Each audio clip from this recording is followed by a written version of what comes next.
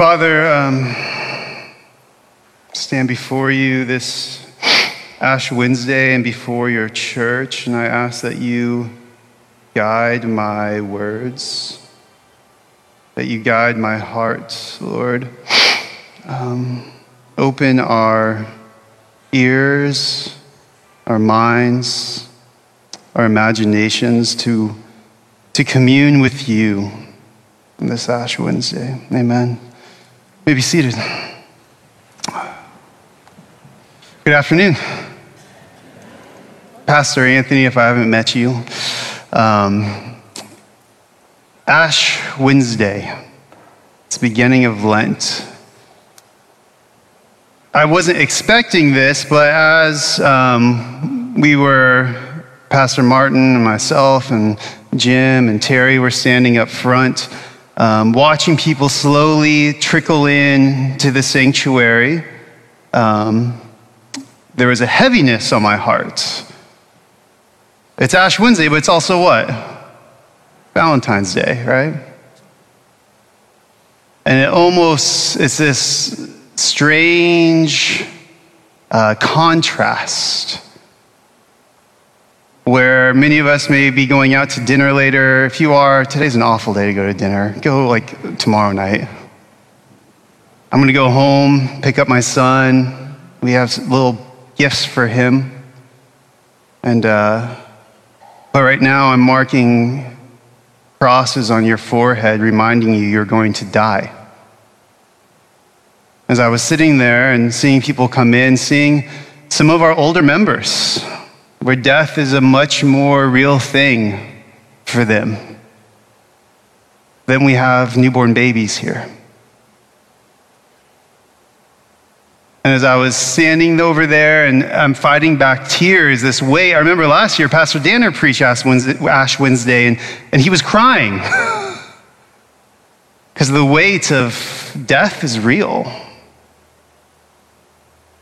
And maybe it's because I've been a pastor here. I've gone through the cycle of the Christmases and Easter, and I've gotten to know your stories. And even sitting here on this Ash Wednesday, we have loved ones who aren't here anymore. Many of you know my family, we're in the middle of grieving the loss of my mother-in-law. 5 months ago, she was diagnosed with stage 4 breast cancer. 4.5 months after that diagnosis, she's with the Lord. And as I'm standing here, putting ashes on your forehead, I'm moved to tears of grief from what I'm walking through with my family, but also because I'm angry. Really, Lord? Why? We shouldn't have to be marking ourselves with ashes, reminding one another that we are destined to die. For the oldest saint in this room and for the babies who are a couple months old, death is coming. I find myself a bit angry at the end of the Old Testament reading where we're saying, God, where are you? Right? I know many of you feel that way as I'm putting the ashes on you, knowing you lost your spouse this year. You lost a sister. You lost a marriage, a dream.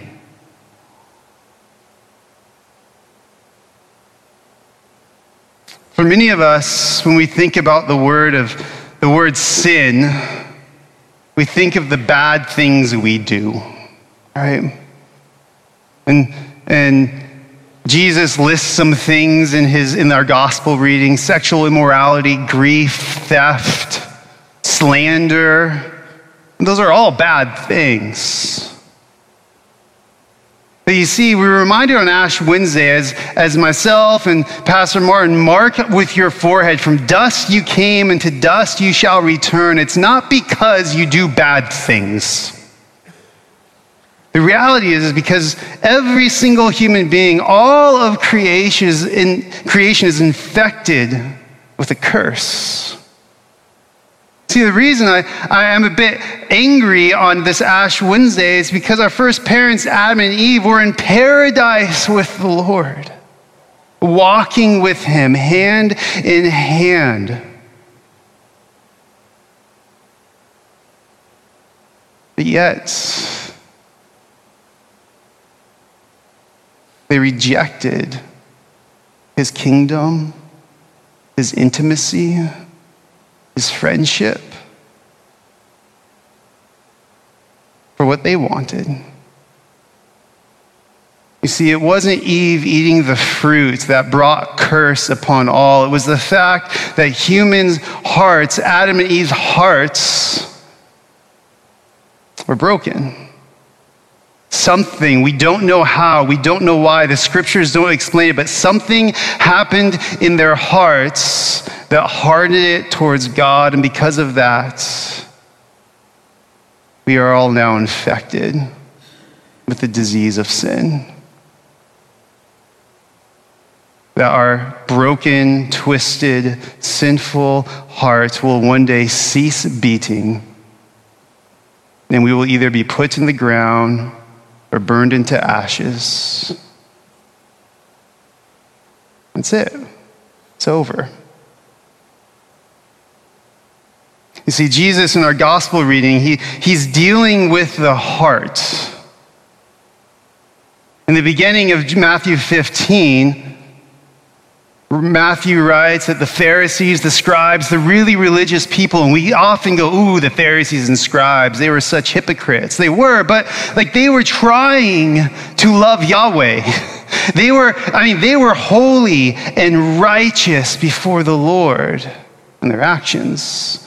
And they come down from Jerusalem to Jesus and his disciples in Galilee. It's about a 90-mile trek. It's a far trip.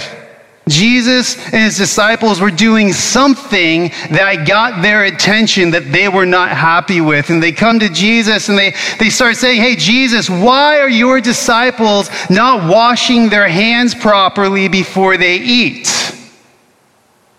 They're not obeying the tradition of our elders. Mind you, they didn't say the traditions of Torah, the commands of Yahweh, the traditions of the elders, because something had happened over the course of their religious system where the Old Testament says Levites, the priests, are to wash their hands ceremonially before they eat, but there was no larger law for all of Israel, for the disciples to follow this law. And Jesus turns it on their head. He's like, no, these are your traditions, not the traditions of the elders. He starts to call them out, saying, you actually make oaths that actually cause you to break the actual commandments from Yahweh. He says, get away from me, you hypocrites. And he quotes Isaiah where he says, you worship me with your mouths, but your hearts are far from me. And then he goes into the teaching from our gospel where he basically is saying, it's not what you eat. And for the Jews, that was a big deal. They were all about dietary laws. They still are. I worked at Trader Joe's in college, and we had a kosher section where it was separate for the Jewish people to come in. He says, it's not, no. You're missing the point. He says what comes out of the mouth is what's more important, not what goes into it. It's the heart, the things that you and I do, the bad things you do are simply a symptom of a greater disease of sin. And yes, we participate in sin. We participate in evil. Just living in a Western society, we actively we passively are part of evil in this world all of the time. There's no way to get around it. And sometimes we participate in it. We actually add to the brokenness of this world. Where we look at what Jesus commands us and we say, no, I will do it my way. But why do we do that? Because of our broken hearts.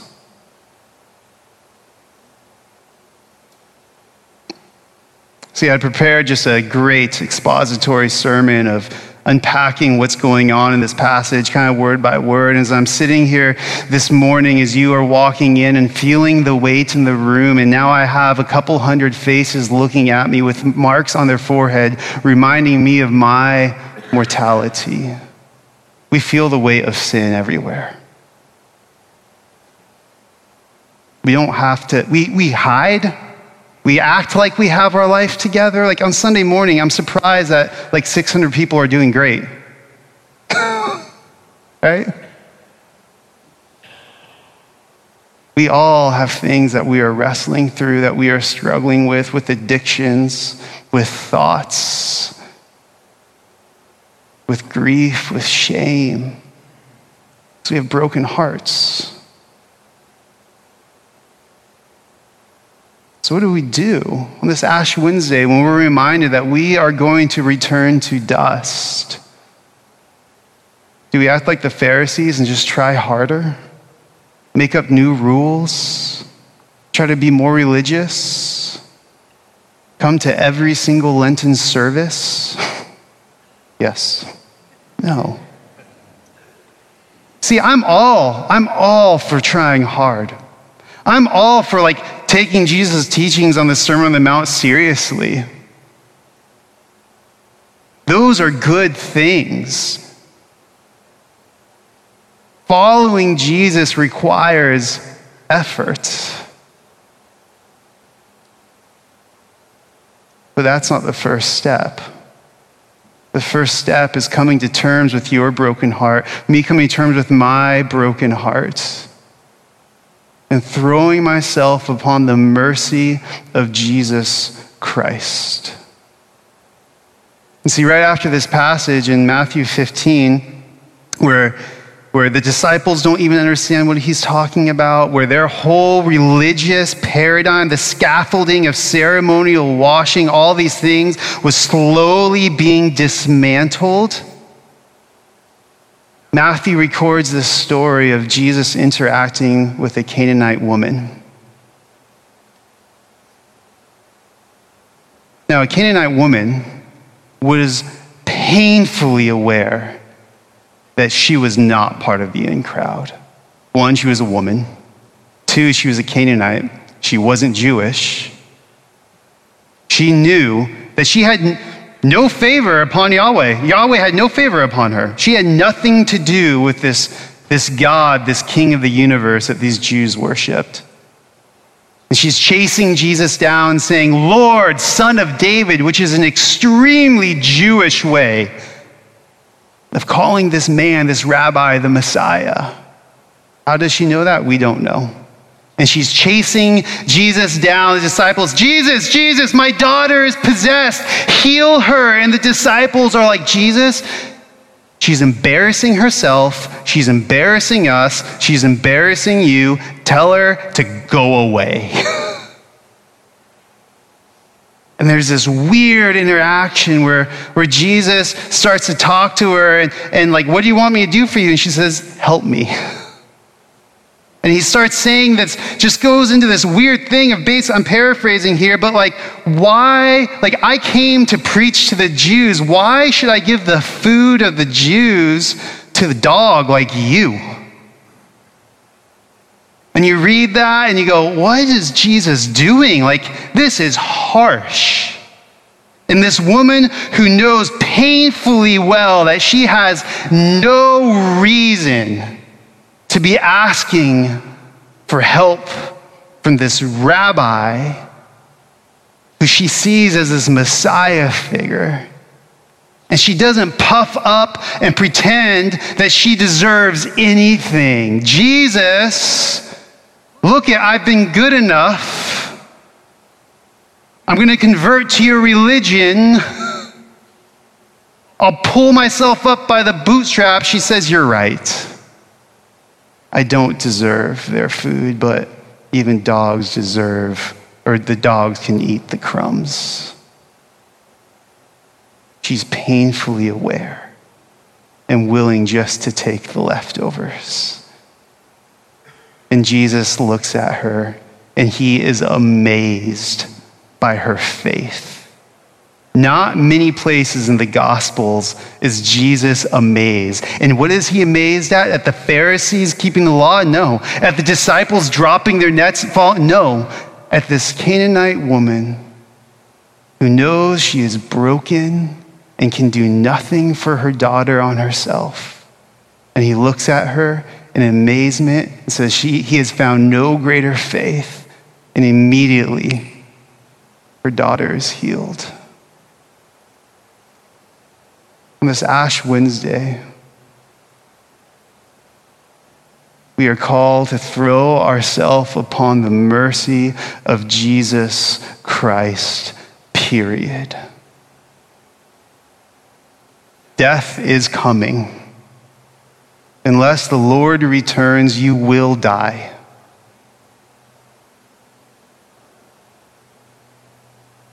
But I'm looking back, I'm looking at about 100 people with crosses on their forehead